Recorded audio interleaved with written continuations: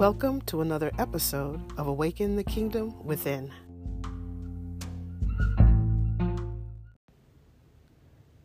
Hello everyone. Welcome to another episode of Awaken the Kingdom Within. I haven't had a chance to sit down and chat with you for a while. I thought I'd take a moment to do that today.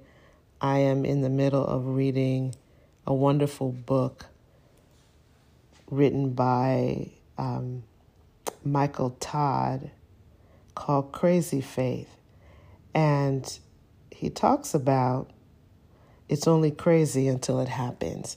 That really resonated with me. So today I'm just going to share with you a few things that I garnered from the book so that I can hopefully encourage you to be crazy about your faith.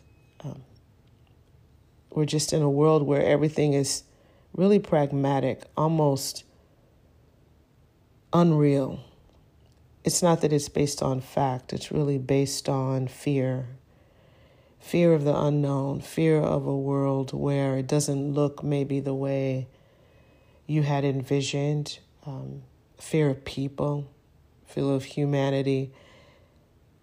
That really leaves many people of faith in a position of feeling that there's really no reason to continue. It's somewhat like bracing for a hard landing of an airplane. Many have just gotten this resolve that we're near the end, and since we're near the end, we might as well just kind of hang on for dear life. And that's not the mindset of the awakened. In this book I'm reading, Brother Todd, if you'll let me call him that, Pastor Todd, shares this narrative. And I'm just going to read this one sentence to you.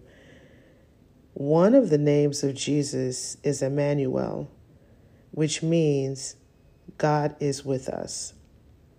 Matthew 1:23. He goes on to ask, the real question is, are we aware of his presence?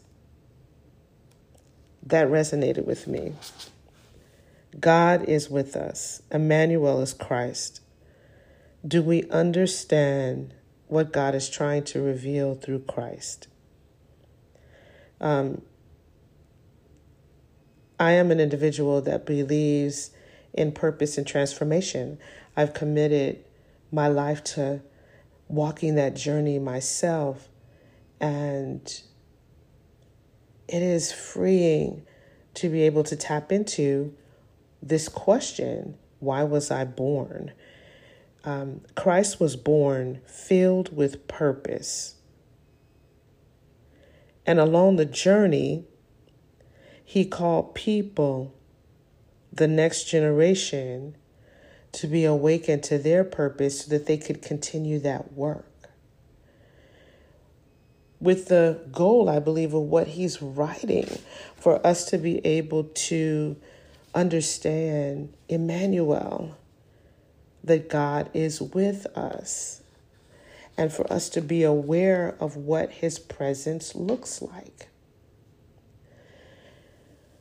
A dear friend of mine, who's also a daughter, spiritual daughter, but also an incredible sister and friend, all of the relationships rolled into one, she makes this comment, and it's really impacted my life and changed it, that we find our purpose and we find God's presence in understanding all, or oneness. That we're not divided and separated, but everything works together. That all things works together is understanding it's not either or, one thing or the other. That we're called to be part of an allness, a oneness, an omniscience, if you will, an all being present God. And he sent his son to help us understand what that means. His son trained disciples, but he didn't just train them in teachings. He gave them lessons, but he also trained them by living his life for them as an example for them to follow, a process for them to guarantee they could always look back and see how Christ approached things and make correction, self-correction. Through his life, they were able to see a revelation of God's plan for their life. They were patterning their life after him. And he was so good at living in front of them and giving them a living example that when he was no longer present as Emmanuel, but empowering them from within his Holy Spirit, they were even able to do even greater works than they had done when Christ was present. Matthew 1:21, which is a passage right before this, the passage that I read to you, explains what that prophecy is for Christ's life. And it kind of paraphrased, it says, his name will be called Jesus, for he shall save his people from their sins.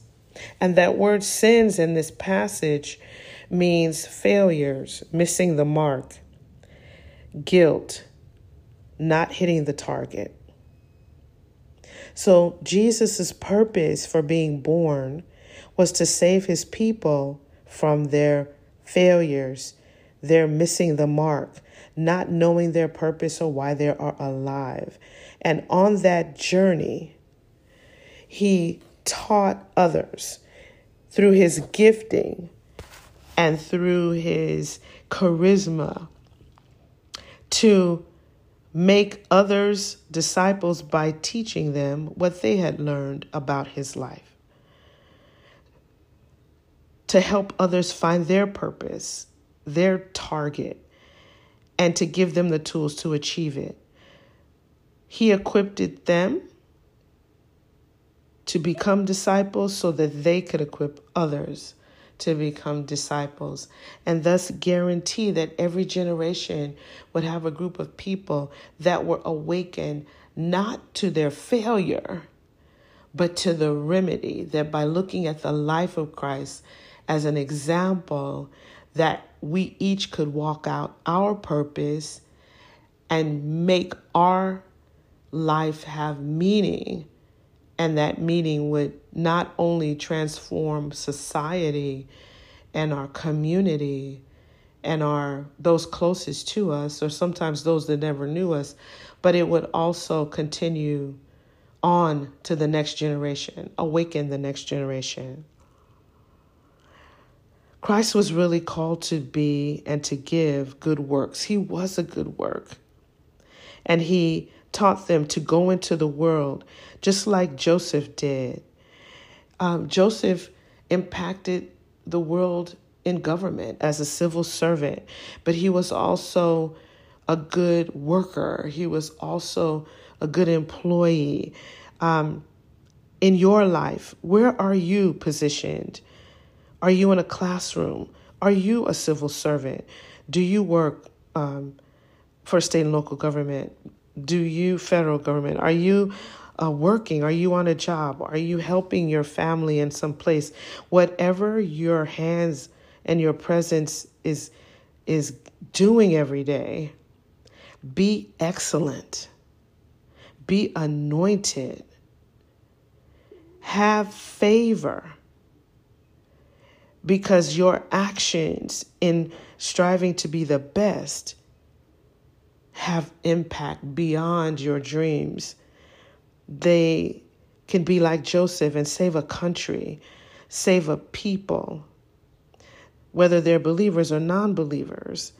That's where the salvation comes, is the awakening of who they are, that people can start their journey, their spiritual path, and understand we're all here for that reason. The world benefits from us walking in purpose. The world benefits. The world benefits. The believer and the non-believer. The awakened and the unawakened. They all benefit. That's what Christ teaches us. That it didn't matter that people recognized who he was. He had the vision. He caught his purpose. And he could look. It said it was the joy that he saw in the future that allowed him to endure his current situation. Christ came. He was born. His birth was a sign that God wanted to be present with us. And in following Christ's example, every generation has the opportunity to have Christ with them. So much of Christianity has focused on Christ not being somewhere. Like we want to be where he is. Remember I said live in the all. That's a great desire to want to be where he is. That's what Paul teaches us. If I'm absent, I'm with him. And if I'm present, he's with me. So no matter what state I'm in, I'm always yielding my life to the purpose of Christ. Yes, there's nothing wrong with having a desire to be where Christ is. But the purpose of the gospel, the purpose of the life of Christ was to show us that he's Emmanuel. He's God with us. And the purpose of awakening and seeing that you're carrying on that legacy is so that someone else will be able to recognize Christ is here with them, helping them on their journey. The awakened, that doesn't mean our lives are better. Just like Joseph, we experience rejection, jealousy, a crisis. We also experience gifting, anointing, favor, wisdom. And in turn, we deposit in this world mercy, forgiveness, clarity, and love. My final thought is this incredible revelation that Joseph has, and that is when he shares this kind of parable, and that you meant it, your actions toward me were meant for evil, but God meant it for good. I attribute that to Joseph's life. I attribute that passage to everyone's life who comes to the recognition that they're here for a greater purpose. They're here to be part of the legacy of Emmanuel. That things will happen that others mean for evil. But we have a vision of why we're here. We understand what we're supposed to be doing.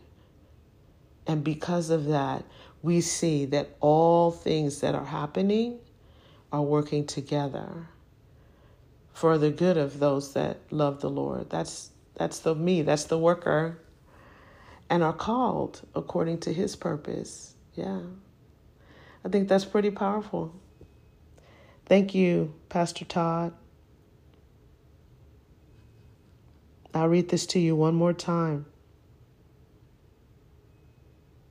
I'll read the whole paragraph that really impacted me. It's on page 31. God is actually omnipresent, which means present always and everywhere. It's just that he's invisible. And it's more difficult for someone who already has a hard heart to have faith in something or someone he can't physically see. One of the names of Jesus is Emmanuel, which means God is with us. The real question is, are we aware of his presence? And my question to you is, are you aware of his legacy in you? And are you aware that part of your purpose of being on this planet, of being born, is to carry on the legacy of God's omnipotence and omnipresence and omniscience?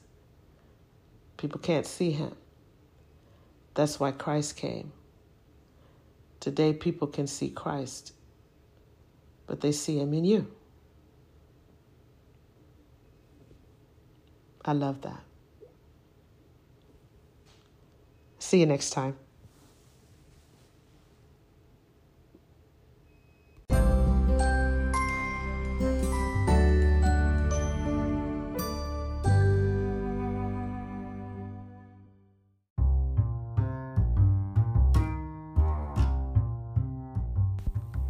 If what we talked about today resonated with you, then I invite you to read 7 Keys to Awaken the Kingdom of Heaven Within. The book I wrote is designed to take you on a journey of self-discovery and spiritual renewal. It comes together with a journal, and it's available exclusively at CherylNaomiDavis.com.